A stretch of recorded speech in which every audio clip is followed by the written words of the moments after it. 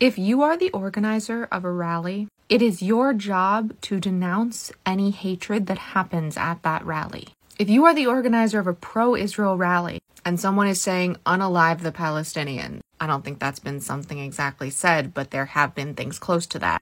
It is your job to publicly denounce that. Just like at a Palestinian rally, if you found out someone was saying unalive all the Jews, it is your job to denounce that person. Because do I think that all the people at these rallies are bad people? No, absolutely not. Do I think the organizers are creating these rallies and marches in bad faith? Absolutely not. But you have to go a step further. If you organize a rally, it's your job to keep an eye on the things that came out of it. And if you find out, because we usually do, and if you find out if something really hateful was said or done or shown on a sign, it's your job to denounce that. That is the least you can do.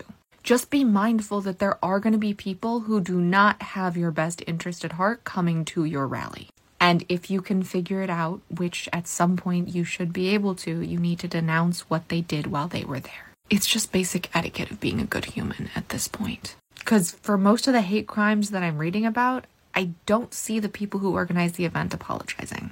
And that just makes the space unsafe. And denouncing bad actors is just a really easy way to show that your space is safe. Or at least you're trying. It matters. Refuah shlema to all in need of healing.